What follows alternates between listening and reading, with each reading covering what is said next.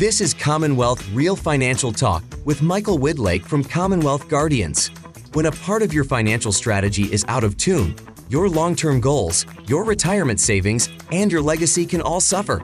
With many years of experience in the financial industry, Michael provides his clients and prospects the information they need regarding Social Security, retirement income planning, wealth management, and much more. Listen in as we address your financial concerns and provide helpful strategies to put you on the path to achieving your retirement goals. And now here is Commonwealth Real Financial Talk with Michael Widlake. Hello, and welcome back to Commonwealth Real Financial Talk. My name is Michael Widlake, and I'm from Commonwealth Guardians. Now, if you'd like more information about what you hear during our show today, you can give us a call at 617-380-3440, or you can visit us online at commonwealthguardians.com. And while there at the website, click on the media page and check out all our past shows. And you can also subscribe to our program on Apple Podcasts, Spotify, Google Podcasts, or Amazon Music. You know, it's not uncommon for a client to reach out to me with Social Security concerns. And given how essential Social Security income is for most retirees.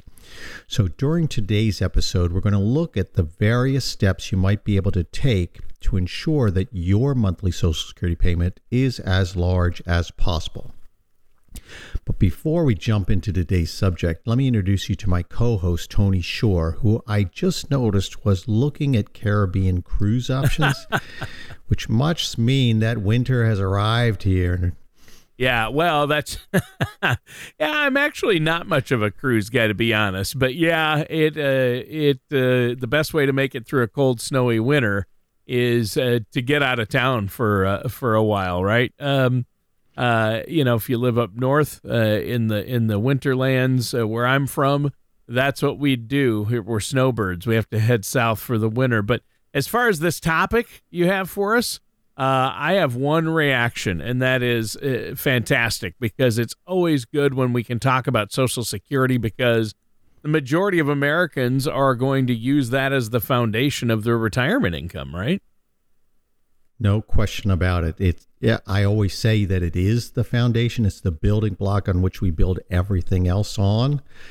And that's why we're talking about this today. So let's begin with the U.S. News and World Report article called "The 6 Reasons You're Getting a Smaller Social Security Check," which I think does a really nice job of answering some of the most common questions that those approaching Social Security often have. Claiming your benefit early is a common reason that some people find themselves receiving less than they thought they would get. If you file at age 62, the earliest allowed, you'll receive a smaller monthly payment than you would have if you'd waited until your full retirement age. The full retirement age is currently 66 for those born in the 1950s and 67 for those people born in 1960 or later. Your benefit will hit its highest peak if you delay filing until age 70, the oldest age allowed. By filing early, you're essentially choosing between time and money. While filing early means you get access to your money sooner, it also means that your monthly payments will be smaller for the duration of your post-filing lifetime. Well, Michael, this is yet another great reason to work closely with somebody like yourself, a financial professional. If you want to file at Social Security in an age that makes the most sense for you and your overall financial strategy, it's really going to help. It's quite a complicated formula to come up with the right thing because it's not intuitive. But some people are caught off guard by the size of their Social Security payments because they neglected to factor that their earnings changed. Remember, your Social Security payment is calculated using the 35 highest earning years of your career. If you worked for fewer than 35 years, those non-working years are marked as zeros. Those zeros are then included in your average lifetime income, which drives down the size of your monthly Social Security payment. When you review your estimated future benefit, the number you see assumes that you'll keep earning income at your current level until you retire. But if you stop working, or if your salary goes down, your monthly payment will likely drop. Of course, that also means if your income increases beyond what your estimated future benefit expects, then your eventual monthly payment will be bigger. Yeah, and as you've told us previously, if you're in your early 60s, you enjoy your job, and you're making a higher salary than you ever have, there's a real benefit there, at least in terms of Social Security then, in working into your late 60s or even until age 70, from what you're telling us. Well, so of course, this is a very complicated story, and some people like to keep working, and some people are looking to get out as soon as they can. Now, typically, your Medicare Part B premiums are automatically deducted from your Social Security payment. In 2023, the standard Medicare Part B premium is $164.90 a month, although that ticks a bit higher if your income is larger. An interesting wrinkle here is that if Medicare premiums do go up, which does happen sometimes, it won't lower most Social Security recipients' monthly payments after they've already filed. But higher earners might see a decrease. In 2023, people receiving Social Security who have an individual income higher than $97,000 or an income higher than $194,000 for married couples filing jointly, they will see larger Medicare Part B premiums and potentially smaller Social Security payments.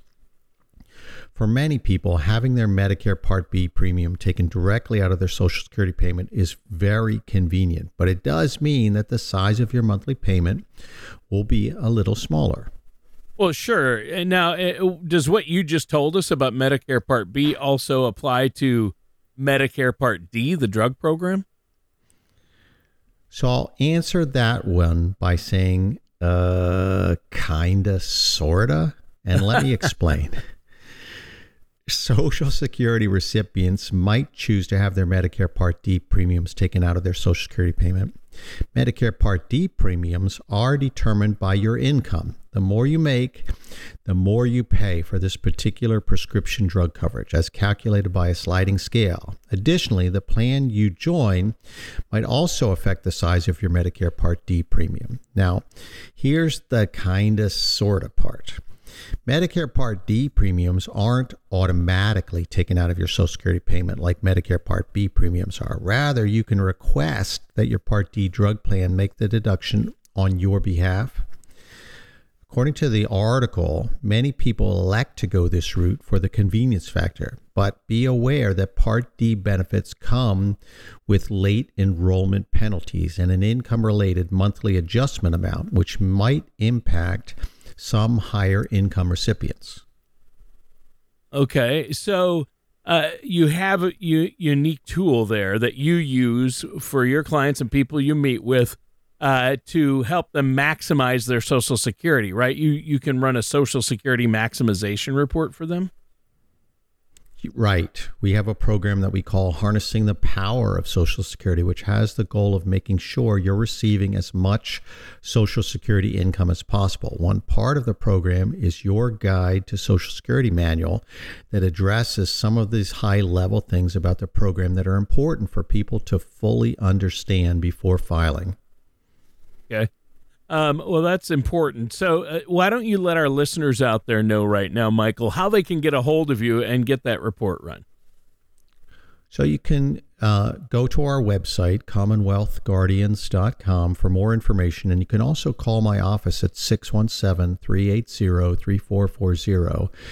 And you'll talk to Shannon. She can get you on my calendar to discuss your Social Security strategy and what that might mean for your retirement, as well as how it fits into your broader financial strategy, because that's the actual key to getting this right.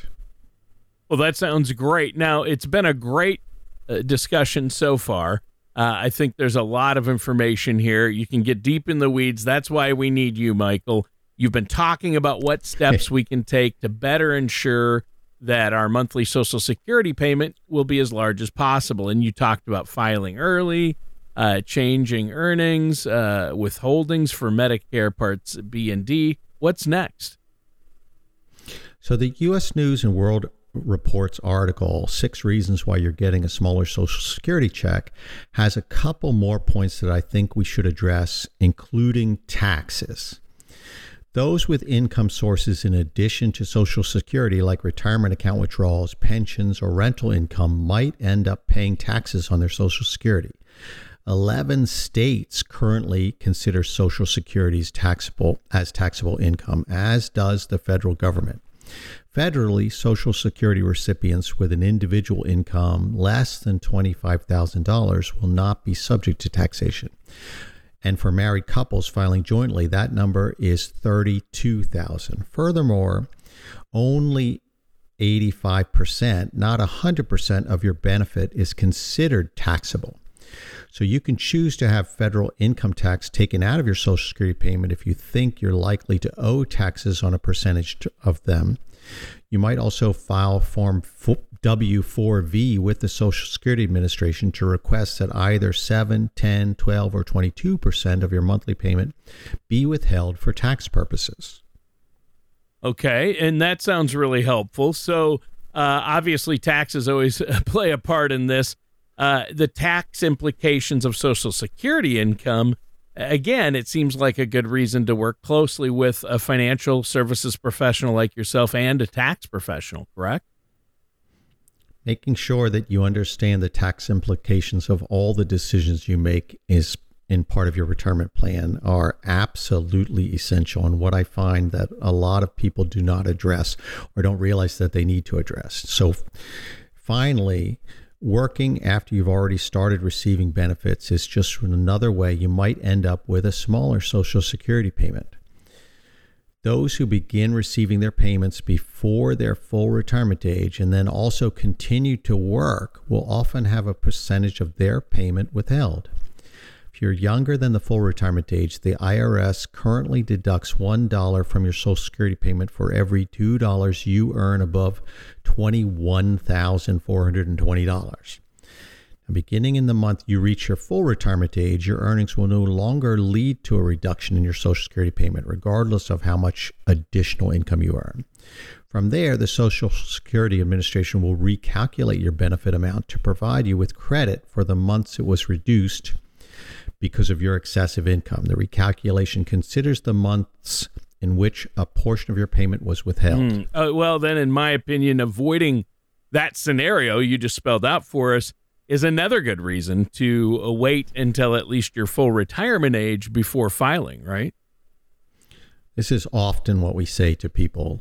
If you're going to continue to work, then maybe it's better to delay taking your Social Security for your own benefit. But let's look at another potentially helpful U.S. News and World Report's article, which is headlined, "Can You Collect an Ex-Spouse's Social Security Benefits?" And while many people overlook this one, the reality is that you might be able to collect Social Security benefits based on your ex-spouse's work history. And yes, it's perfectly legal to do this. This post-divorce strategy is a win-win because it allows ex-spouses to receive a larger Social Security payment than they'd get on their own, while doing nothing to shrink their former partner's own Social Security payment.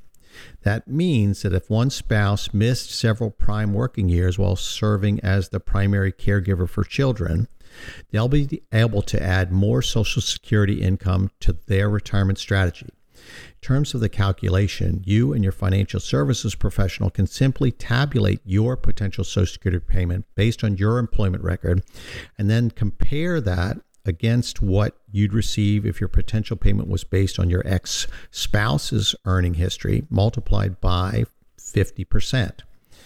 You'd then take whatever is greater, and again, if you take Social Security based on your ex-spouse's work history, then their own Social Security payment won't be reduced.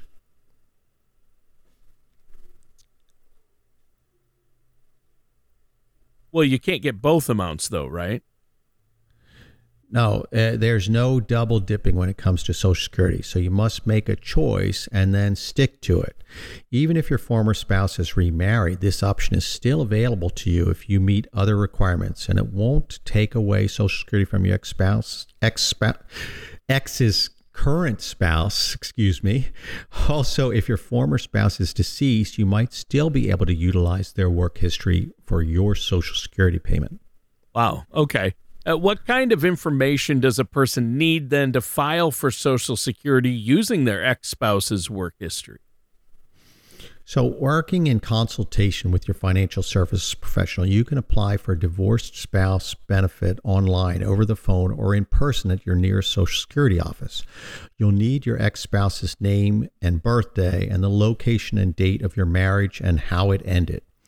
Now, here's an important point, though. Your ex-spouse will not be notified that you filed for Social Security using their work history. If you have all the necessary documentation, the process will take no more than half an hour to complete. Oh, okay. Well, that seems pretty easy, pretty straightforward. That's helpful. Now, I'm sure that the fact that your ex-spouse won't be notified that you're using their work history for your own Social Security, that's probably important to many people, and that's good to know.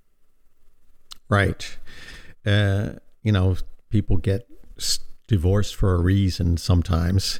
And so utilizing my office's Harnessing the Power of Social Security tool has clear and insightful information that can make the Social Security process less confusing and less stressful.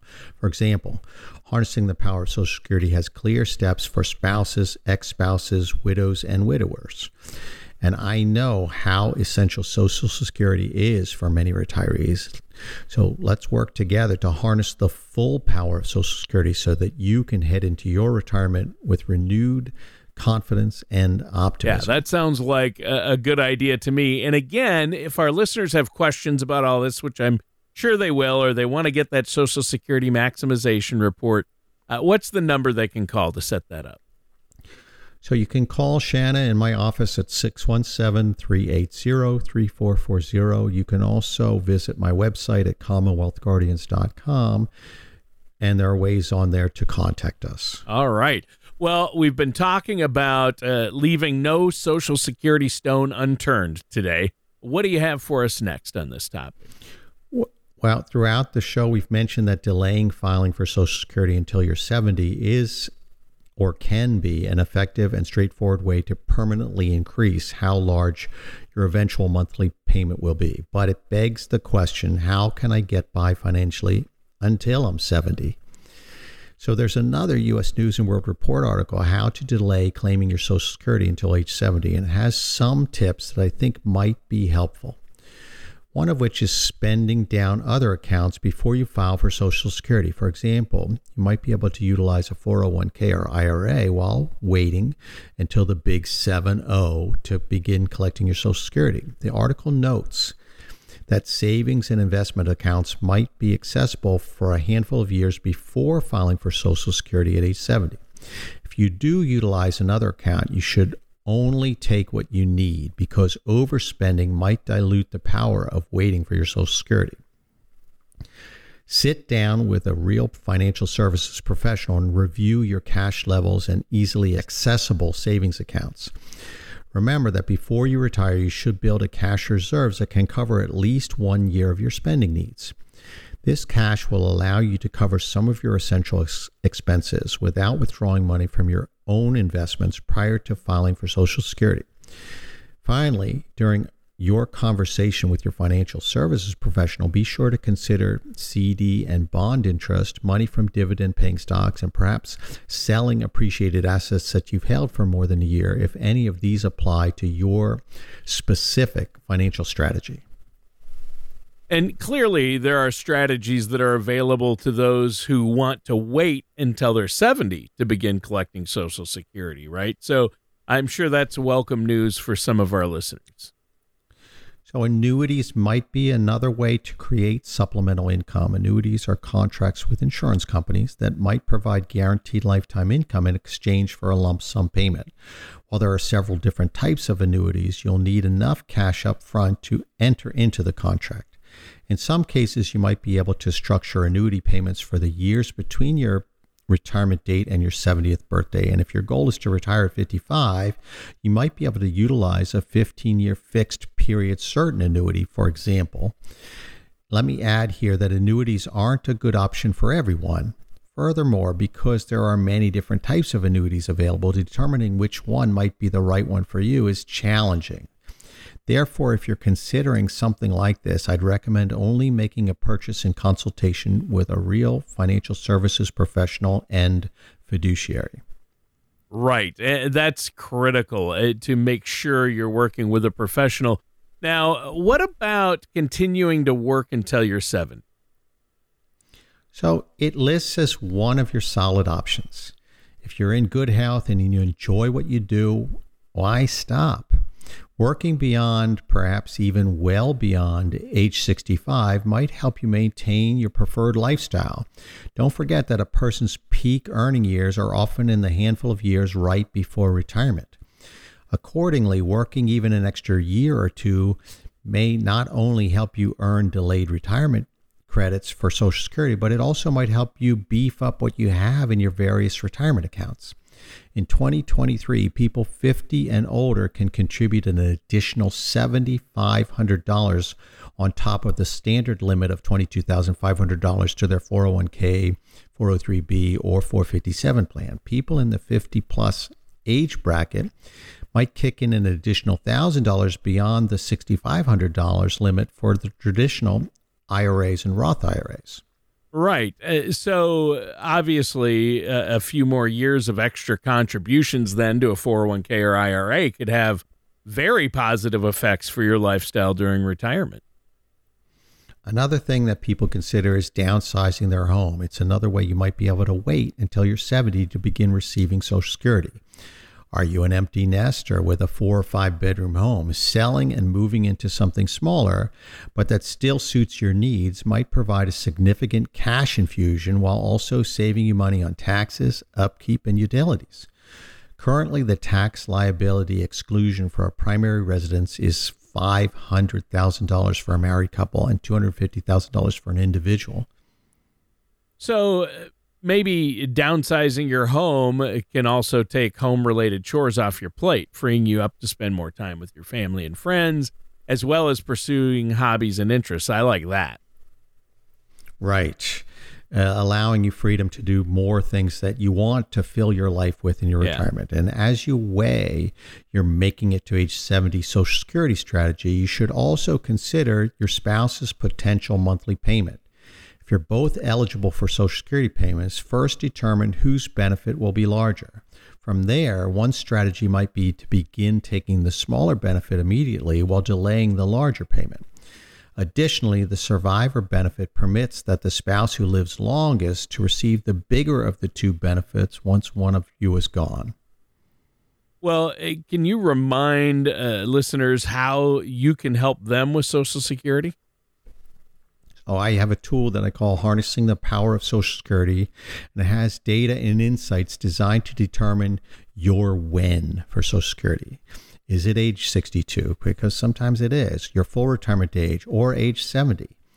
A number of factors go into making this critical decision, and harnessing the power of Social Security might help you assess your status and options and help you arrive at a decision that truly works for you and your retirement. Right. And I think that's great. This has been a terrific show. Is there anything else you want to add before we go?